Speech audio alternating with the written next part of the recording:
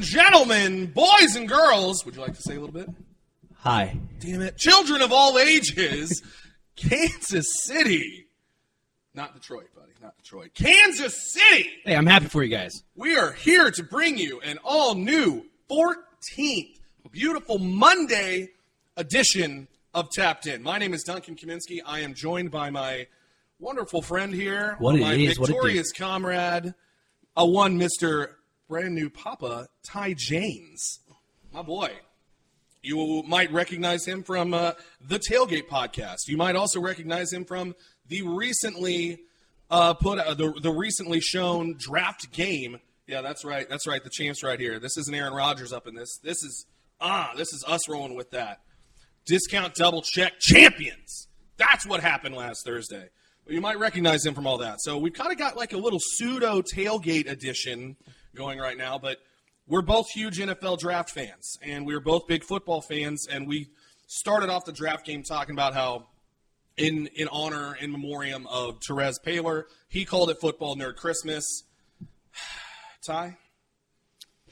Christmas is over. Christmas is over. Christmas is over. It's the day after. It's that depressing day, the morning after, when you just sit there. It's like, is it a leap year? So is it 364 days or 365? It's only 364. It's only you know, or in this case, actually like 362 until the first round next year. So it might be a little bit rough, man. But hey, on the bright side, that means there's a lot to talk about. This is the part where you've already opened your presents and you see what you got, and you start doing the eyes over to the next team or your other kids in the division, being like, what did they get for Christmas? And you want to talk about nerds? We're already sitting there talking about what we want for Christmas next year too. Mm-hmm. I mean, I'd be lying if I said that we did not already discuss off camera that.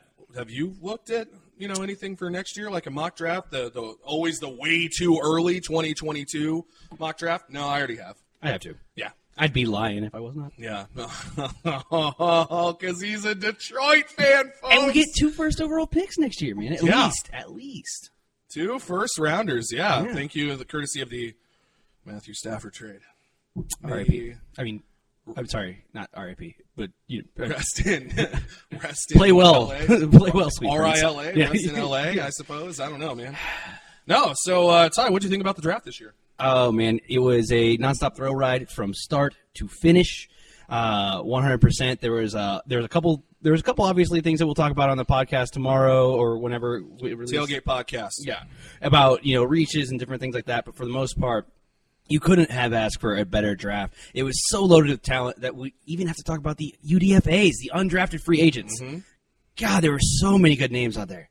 So many. I texted you yesterday because obviously, I want the Chiefs to go get wide receivers. Love what they did in the draft, and I'll get into that in just a little bit.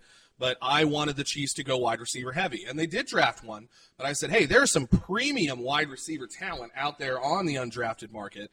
And nope, your Lions snagged 2 of my favorite targets. Scooped them up. One of which, who I've come in talking about with you guys, for you and Aaron, for months. No, he wasn't on the he wasn't on the board. Had to check for a second. Sage Surratt might have been. He was actually in the lower 100s. So okay. I do know that. But Jonathan Adams Jr. was a receiver out of Arkansas State, which he stands out to me because I am a diehard K-Stater. And I remember the opening game against Arkansas State that K-State lost, and Jonathan Adams Jr. was a man among boys that day in the fact that he literally he had 3 touchdowns and just out-muscled defenders. Like it was ridiculous. I was like, man, that kid paired with Patrick Mahomes would be a lot of fun. And instead, your new Lions quarterback, Jared Goff, we'll get to have the benefit of throwing the ball to him. I'm excited. I mean, we picked up Surratt. Yeah, I mean, we picked up a couple of. We only drafted 1 wide receiver.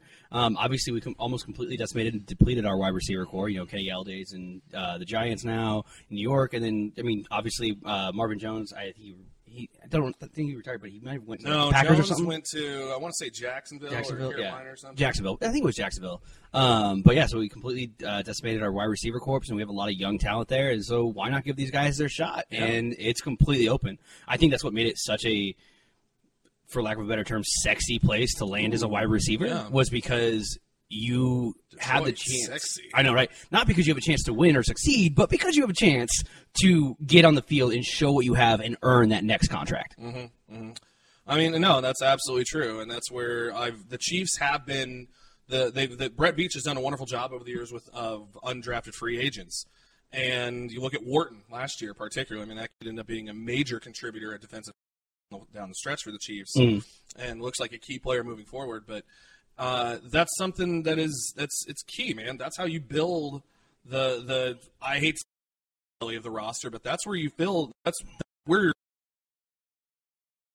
Is by having a strong undrafted free agent classes where you have strong special teams, where you know you can fill in on backups. Like that's something the Chiefs have specialized in. And again, I really like what the Lions have started off with. A great UDFA class can be your chance to build a dynasty. Yeah. Now, one of the best undrafted free agents the Chiefs have had, Dan Sorensen. Look at the impact that he's had. So you never know when you're going to uncover a gem.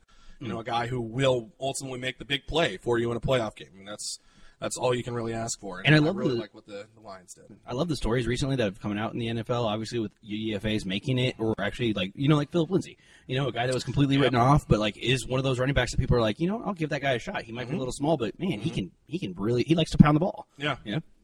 Oh, and you saw also, was it the kid Alabama, the one, Dylan Moses? Moses, yeah. Yeah, and he went and signed with Jacksonville. I mean, the fact that he wasn't drafted, that was Aaron texted you and I in our group chat and said, this is the downside sometimes when you bet on yourself. And, of course, we love the story of players betting on themselves. Right. And they say, I'm going to be productive. I'm going to get myself a better payday. And sometimes, unfortunately, it does backfire. Not always due to circumstances within your own reach. And I think that is the case for him. But this guy could shock people in Jacksonville, and he won't be a starter from day one because they've already said he will probably be put on the PUP list, physically unable to perform. But I mean, that's another one. You also look at there was I'm struggling to think of. There was some other huge. There was another really big name that fell. Oh, Cade Johnson, wide receiver, I like a lot. And he went to, was it Carolina? Carolina who picked him up. But they also got Shi Smith, actually drafted Shi Smith, and then Terrence Marshall. I love what they did, but Cade Johnson reminds me very much of like a shorter Cooper Kupp. Oh, yeah. Like he runs very sharp routes. He's very efficient, very crisp, clean. And I liked him a lot coming out of South Dakota State, a jackrabbit. And that was the guy I actually was really hoping the Chiefs might go and pick up because I could just imagine how much fun on him. But no, but you do mention that Carolina. So I did happen to really like Carolina's draft class, and I want to go into some of the teams who I think really did well in this draft. Do you have any particular just outstanding winner that unequivocally you think may have like absolutely won this draft? There is a couple teams that come to mind. There's 3 teams that I have as the best draft grade from my perspective. Atlanta did some work. Cleveland really did a really great job, especially utilizing that like late falling talent and just snagging him. And then honestly, I think Aaron, our cohort, should be worried. The Giants. So I will agree with that. And I hated seeing that happen with Cleveland. And it drove me nuts because here I know the Chiefs at 58-63, and I'm like, man, you and I were texting back and forth during that second round. I'm like, man, Jeremiah Owusu-Koramoah just keeps on slipping down. There. Boom, boom, boom, into the 50s. And I'm like, that guy could be awesome in a Steve Spagnuolo defense. And I mentioned Dan Sorensen. Be what Sorensen is to the nth degree. Because he brings the speed and range that Sorensen just unfortunately does not possess. And I think that would have been tremendous, but Cleveland snagged him like 4 or 5 picks before the Chiefs could have. At the end of the day, apparently a lot of teams were worried about his durability because of size, and he wanted to play linebacker. And I was like, you can make package. I mean, the NFL is all about that sub-package work right now. I mean, that's what teams like the Cowboys drafted. And like the sub-package, you can make a sub-package work for Jeremiah Owusu-Koramoah, and it's not tiny by any means. Yeah, he might be a small, rangy outside linebacker, but he's quick, he's fast, he's agile, and he's a sure tackler. Like that's what you want. No, absolutely, and that's where I got to give Cleveland a lot of credit. And I mean, you're seeing some of the teams in the AFC that they see what they have to do. They see the Chiefs up top, and there's no denying that. The Chiefs are clearly at the top of the board, top of the food chain in the AFC, and you've seen. The Browns are making moves. The Colts are making moves. The Bills. You look at what the Bills did. Their top 2 draft picks were both defensive ends. Right. And whether we agree or not, we saw the reaction that Grant had on Thursday night when they took Gregory Rousseau with the 30th overall pick. They clearly were. He clearly was. I mean, head in his hands, just right, distraught. And hearing him kind of come around it on the last weekend because he went back and checked his measurables, and yes, the guy measures very well. We're Homer. I mean, right. That's what we do. When something bad happens, we talk ourselves into it being good. Or we talk ourselves into something good being bad. That's what we do. We overanalyze the hell out of things. And, of course, he has to justify it. And that's what I would do as a Chiefs fan or you as a Lions fan. At the end of the day, what he said he's reading is they're not going to necessarily expect him to start. They want him to work on some things. And, yeah, I mean, that's very, very true. So you're going to have an A.J. Epinesa on one side. You're going to have a Carlos Basham maybe on the other side. And you're going to be able to work in that Gregory Rousseau or see if he actually does excel level up in camp and ready to go, Yeah, and it does because I'm like, those are power rushers. And I think you can see what the Chiefs did is they're like, the Chiefs understand with their offensive line that teams were going to stack up because they saw what happened in the Super Bowl. They saw what Tampa Bay was able to do. And they're like, okay, we need to go make sure that teams are going to stack up with pass rushers. And whether or not what Buffalo brought in, Russo or Basham or Epinesa last year, are true pass rushers or just really strong defensive ends. Right. The fact is that they're loading up in a position that they know they can try to take advantage of the Chiefs. I mean, you also see other teams in the division, like Denver. Denver, first thing is like, we need to get someone that's going to cover. Let's get Surtain. And it's very true. But as I said during the draft show, they still have a guy who can only really see half the field. He's throwing the ball in the first place. And right. And again, I come back to Denver. I actually have one because I have some question marks on certain teams too. And agreed. Denver is a team where I'm like, man. I mean, obviously, the talk was Aaron Rodgers, and I talked about it last Friday on Tapped In. The talk was Aaron Rodgers, and then the Broncos came away without a quarterback. Yeah. So either they are truly banking on either Teddy Bridgewater or Drew Lock, or they are still holding out hope that somehow they're going to entice Aaron Rodgers more so that to be their quarterback is more enticing than it is to replace Alex Trebek on Jeopardy. Yeah. Personally, I would go Alex Trebek on Jeopardy. I mean, I would, and that's not saying anything on the Broncos. It's saying a little bit about the Broncos, but I just love Jeopardy, So who wouldn't want to replace Cabertella? Yeah, may you rest in peace, Mr. Trebek. Yeah. But no, you can see, and that's something where teams have been doing for a while. The team, though, in the division that clearly they should be coming after the Chiefs that I have a big question mark, though, is what the hell did the Las Vegas Raiders do? Who knows? Yeah. I mean, how many times have I said it now? The Raiders are going to Raider, and it's not getting old, at least not for me. Like a wall full of names, and they just blindfold, grab darts, and just... Hey, man, whatever. Hey, Mayak, whatever. Hey, man, wherever this dart lands, that's the guy. That's our guy.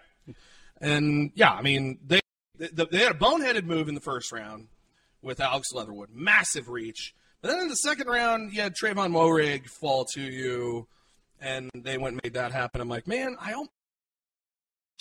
almost, but not quite. We wouldn't be talking about this as bad if they would have done Moehrig in the first and Leatherwood in the second.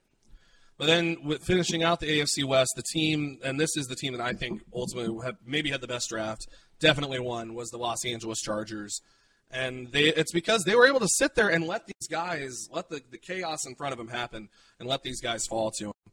And that's, Rashawn Slater, again, you obviously are super high on him. You had him above Penei Sewell in your ties guys for offensive linemen. And the only question mark I have in that regard is they drafted him to be left tackle. Right. We will see if he will pan out as a left tackle. Right. That is probably the biggest question mark with Rashawn Slater. He could be a phenomenal right tackle. He could probably be an even better in a left guard or right guard. Right. But I have him as a combo need him to be guard. A left tackle. Yeah, I have him as a combo guard, and honestly, when you draft him as the left tackle, I have him below Penei Sewell. Mm-hmm. And that's fair. And the only reason Aaron and I disagreed with you is because we said, obviously left tackle is more valuable. Right. And that's where Sewell has a chance to be better of a left tackle. But ultimately, there's still a great draft pick for Los Angeles regardless. And then in the second round, have Asante Samuel Jr. fall to you, the cornerback out of Florida State. He Asante Samuel, former teammate of Tom Brady, former Super Bowl champion Asante Samuel. And now his son is going to go play for the Chargers. And that's, again, There was some talk if he would have been 2 inches taller, he might have been the top cornerback taken off the board. Oh, yeah. And then Josh Palmer, wide receiver out of Tennessee, they get in the 3rd round. And also in the 3rd round, and this is a pick I'd really, really like for the Chargers, they're going to get Trey McKitty, the tight end out of Georgia. And I wouldn't say he's necessarily like one of the top 5 tight ends in this draft, but they lost Hunter Henry. And they need somebody to replace that production at tight end and to be kind of the safety valve for Justin Herbert. That McKitty might have that written all over him. Mm-hmm. It's hard because the tight end draft class was so question marks minus the top 2. And obviously the top 1 was like this super elite Kyle Pitts, and that's part of the reason why I put Atlanta so high up on my draft grades. But when it came down to it, I mean, after Freiermuth, it's all kind of that question mark of Brevin Jordan, who's just a pass catcher, and then how did his situation pan out, which Texans, whatever. Who knows what that team is. And then from there, just like take your guy, and the Chargers see something in him, in McKitty, that can, and he is athletic, he is big-bodied, and if they have a really good track record of developing those tight ends. So give them a year and a half, and we could be talking, top 10 tight end in the league. Mm-hmm. No, without a doubt. And then one last pick that they made, that I liked in particular, and I know Aaron's going to like this a lot too. I think getting Nick Niemann out of the linebacker out of Iowa in the 6th round is a steal. Late. I mean, I think he's going to be better than his brother, and that's not saying anything bad. Like, there's a lot of good traits that Ben Niemann has. Another really solid undrafted free agent that the Chiefs unearthed.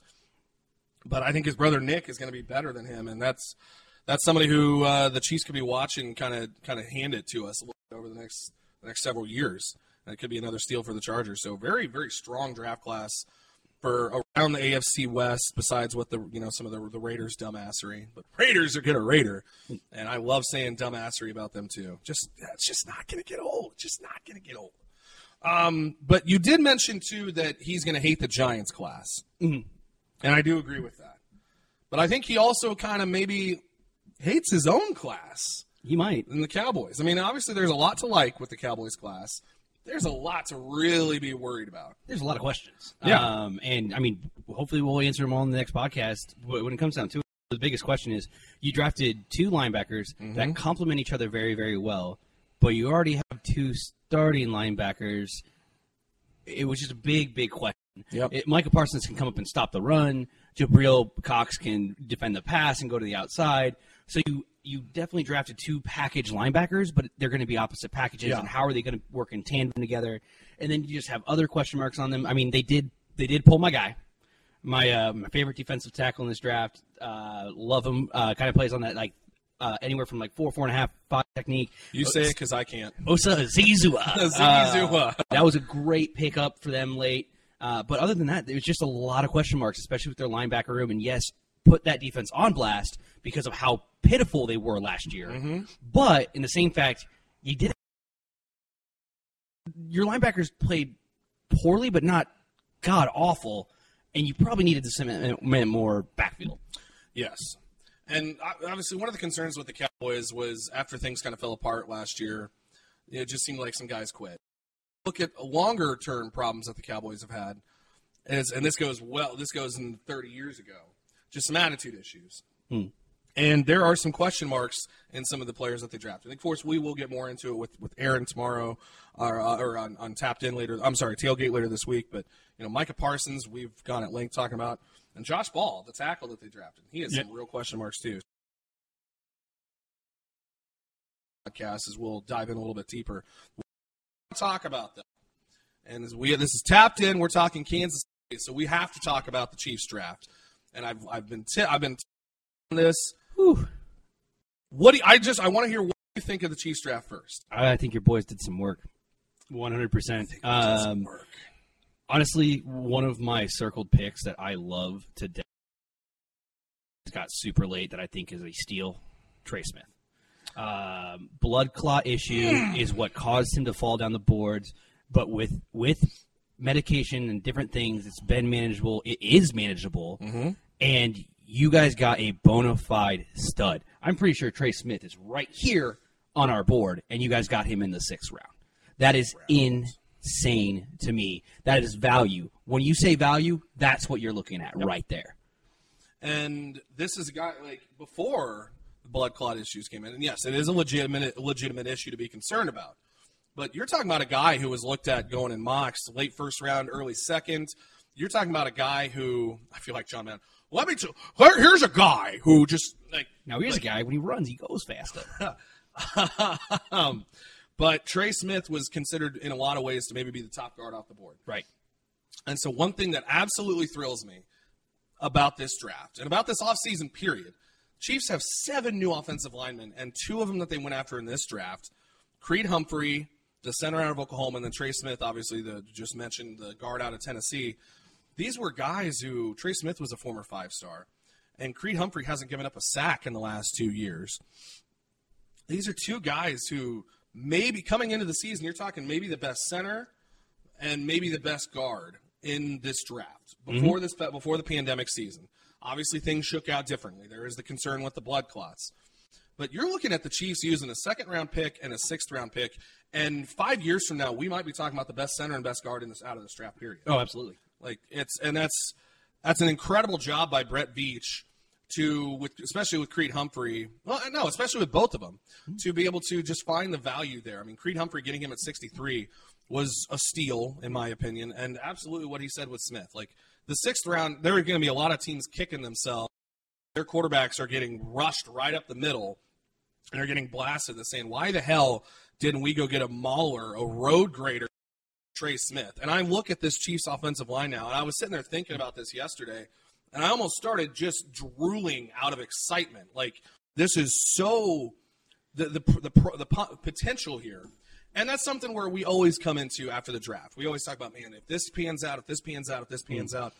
This is a very real prospect for these 2 both panning out for the Chiefs. Right. And you're talking about in 2-3 years, the Chiefs having the best offensive line in football. Lock up Orlando Brown, see how he does, and then you guys are set. I mean, you're going to be talking about probably a top 6 or 7 left tackle, if not a top 2 or 3 left tackle in the game in Orlando Brown Jr., a top 5 guard in Joe Thuney, and if Humphrey and Smith can both pan out the way that it seems like they should, not seems like even to fulfill potential, but honestly seems like they're probably destined to, especially when you're going to be blocking for a guy like Patrick Mahomes, and then Lucas Niang, last year's 3rd-round pick out of TCU, who is another guy who he probably would have been 1st, 2nd round had he not suffered through a few injury issues his last year at TCU. The Chiefs saw the need to go. They saw the Super Bowl, are embarrassed, and are like, that is never happening to Patrick Mahomes ever again, as long as 15 runs out there in the red and gold. Yep. And I, for one, am beyond thrilled about this. And I can talk ad nauseum about this, and I probably will as things move on, because, I mean, it's May, and the season doesn't even start till September. But still, I see, man, yeah, there's a lot of positives from this draft class that you can take away from the Chiefs. One of the other ones, Duncan and I had our own draft game between each other, and champ over here. So yeah, we had our own draft game on Friday. We got silly before the draft, before the 2nd and 3rd round started on Friday, and we're just like, yep, let's start to look at our draft board here and decide who we think. We did our own mock draft just for the 2nd round, and after the 1st round had shaken out. I mean, the Nick Bolton pick and him just tumbling, fantastic. Duncan was the winner, 37-32. It was hotly contested. I was from behind the whole time. Hotly contested. I was getting wrecked with the early picks. But yeah, it was rough because there was a ton of trades too. Right. So we're like, okay, well we had them projected to take. You had them taking an offensive lineman. I had them taking a linebacker here at 37. Now they're at 43. So both players them taking are gone. So now we're just going to do the 3-point if it's the same position, or the 1 point if it's same side of the ball. And it got tricky. It got fun. It was fun, yeah, absolutely. I mean, we're sitting there texting back and forth, but yeah, I did love Nick Bolton. That was a guy I had circled on the board. I really wanted the Chiefs to go get. I wanted them. Linebacker was the position I think I wanted them most to get in the 2nd round. I even was high on, like, if we could have gotten, Owusu in the 1st round before they made the trade for, for Orlando Brown Jr.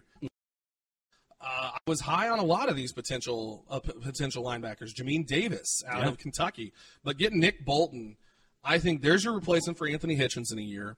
And now I look at that, the Nick Bolton and Willie Gay Jr. playing next to each other. You got fast, speedy, rangy, hard-hitting linebackers playing next to each other.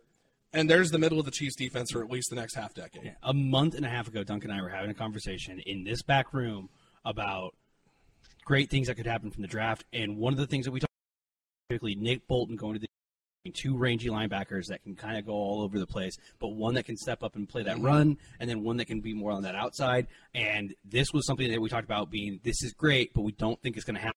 And honestly, that smoke screen of Jeremiah Owusu-Koramoah falling down the board that just basically like left Nick Bolton just hanging in tandem there, that as soon as he went off the board, there really weren't many teams after that wanted, kind of a linebacker. It was the doors wide open, the Red Sea parted, and there it was. Nick Bolton was your next pick. Yep, absolutely. And I even look at the other picks. I mean, we had the 2 second-rounders, thanks to Baltimore deciding, to chip in a second-rounder back. Again, I think Dr. Strange is working with Brett Veach in order to make that happen, but pulling his sorcery and everything like that. But then in the 4th round, we had the last pick of the 4th round. We go and get Joshua Kando, the defensive end out of Florida State, another former 5-star, and he went to Florida State. He's big, tall, lanky. He's like 6'5", 260, 270.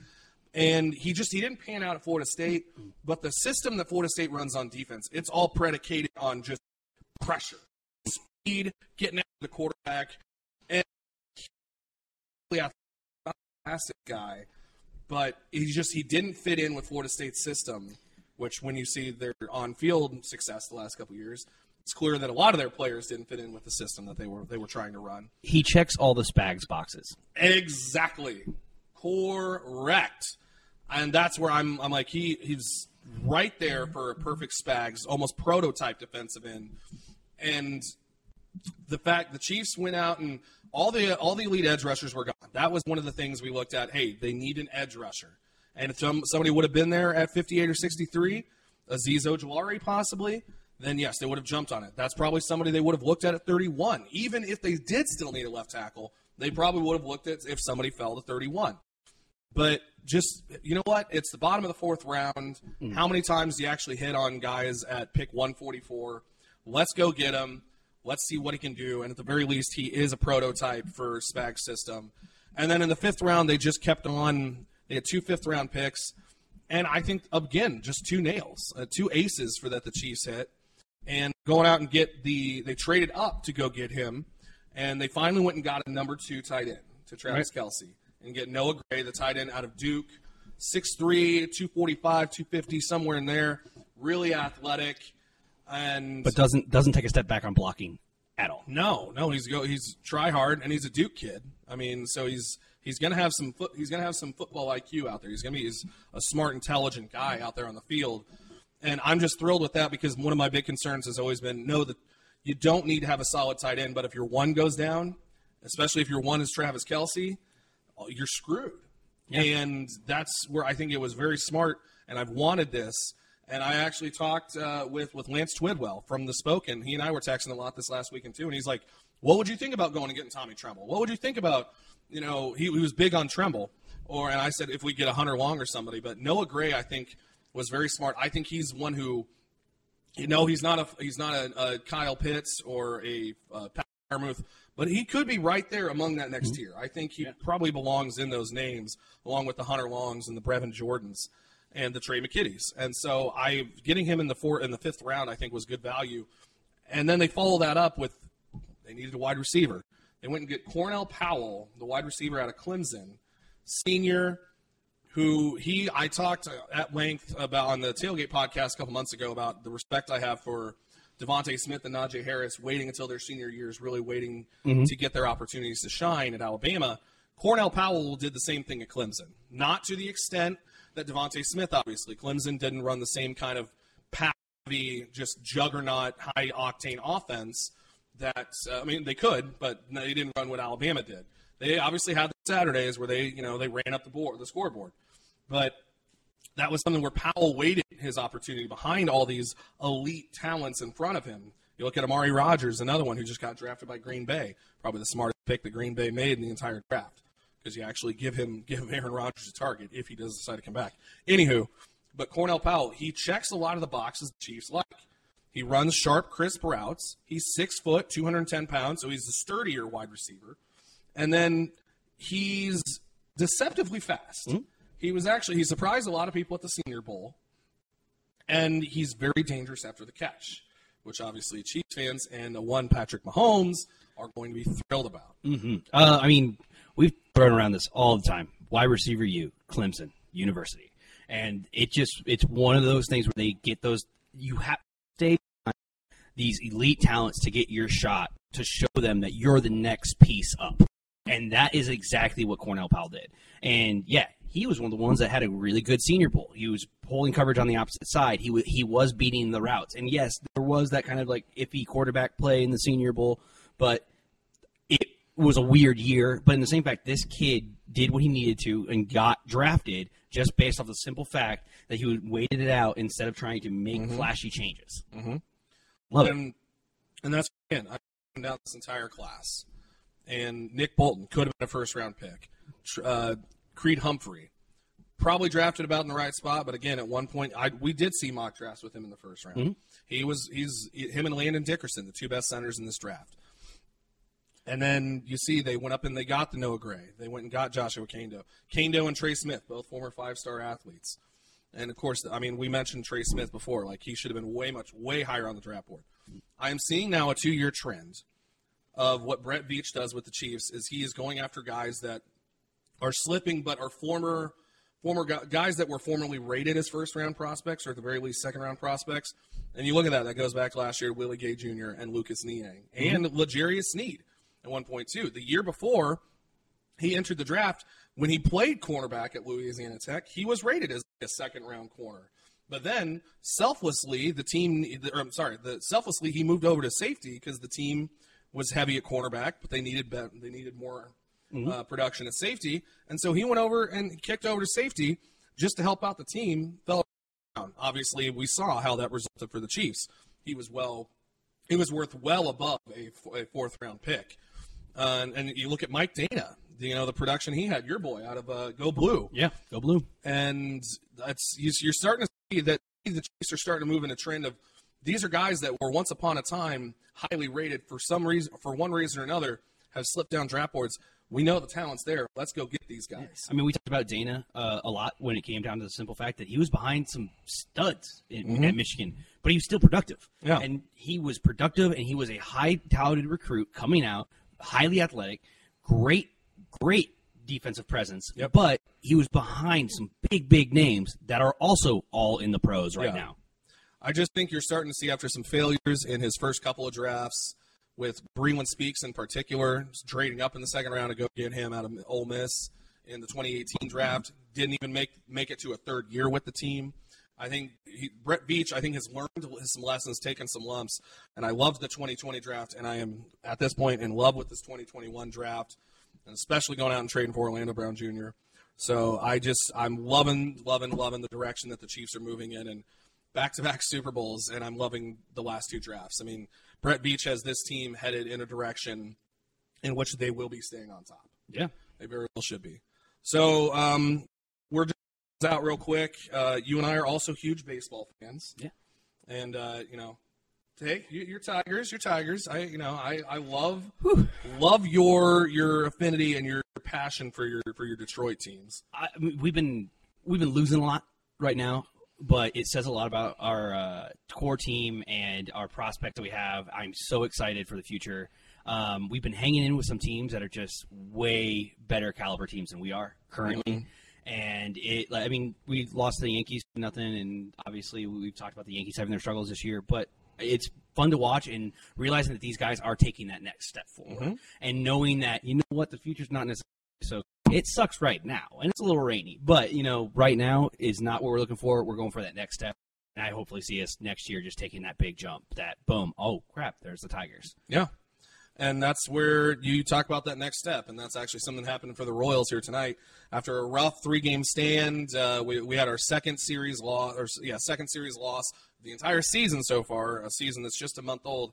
They only lost their second series at all so far this year to Ridiculous. The freaking Minnesota Twins, a team that both he and I despise quite a bit. I mean, screw those guys. But the Royals still sit at 16-10, and they're coming back now to the K. You got a 7-game series Monday through Sunday. They're playing. You got 4 with Cleveland before they close out with 3 with Chicago. But as I said, the future arrives in Kansas City at Kauffman Stadium tonight. Top prospect Daniel Lynch got promoted, and he is making his major league debut tonight, starting against the Cleveland Indians. I, for one, am thrilled. I'm excited We're talking to see about he is a consensus top 100 prospect. Keith Law has him 17. MLB Pipeline has him 24. Baseball America has him 25. That's not the Royal system. We're talking baseball in general. Out of all the minors, top prospect. He was the 3rd pitcher taken in this vaunted 2018 draft class of 5 straight college pitchers taken in the first 3 rounds by the Royals. Whew. He was the 3rd, taken kind of in between the first and second round, but he has been absolutely nails. A fastball that gets up to 99 miles per hour, a biting slider, and he has a 2.74 ERA so far through the minors. So he makes his major league debut tonight for our hometown Kansas City Royals. So watch out for that. Let's see what the 24-year-old can do in his major league debut. That is going to do it for us here on Tapped In. I want to thank Ty James once again for joining me. Thanks for having me, dude. Talk some NFL draft. Absolutely, dude. Anytime. Watch us on the Tailgate Podcast along with Aaron. We love to get into this stuff even deeper, talking NFL draft, talking sports, talking all sorts of crazy shenanigans. But once again, thank you for joining me on Tapped In. I'm Duncan Kaminsky, and I will see you all next Wednesday.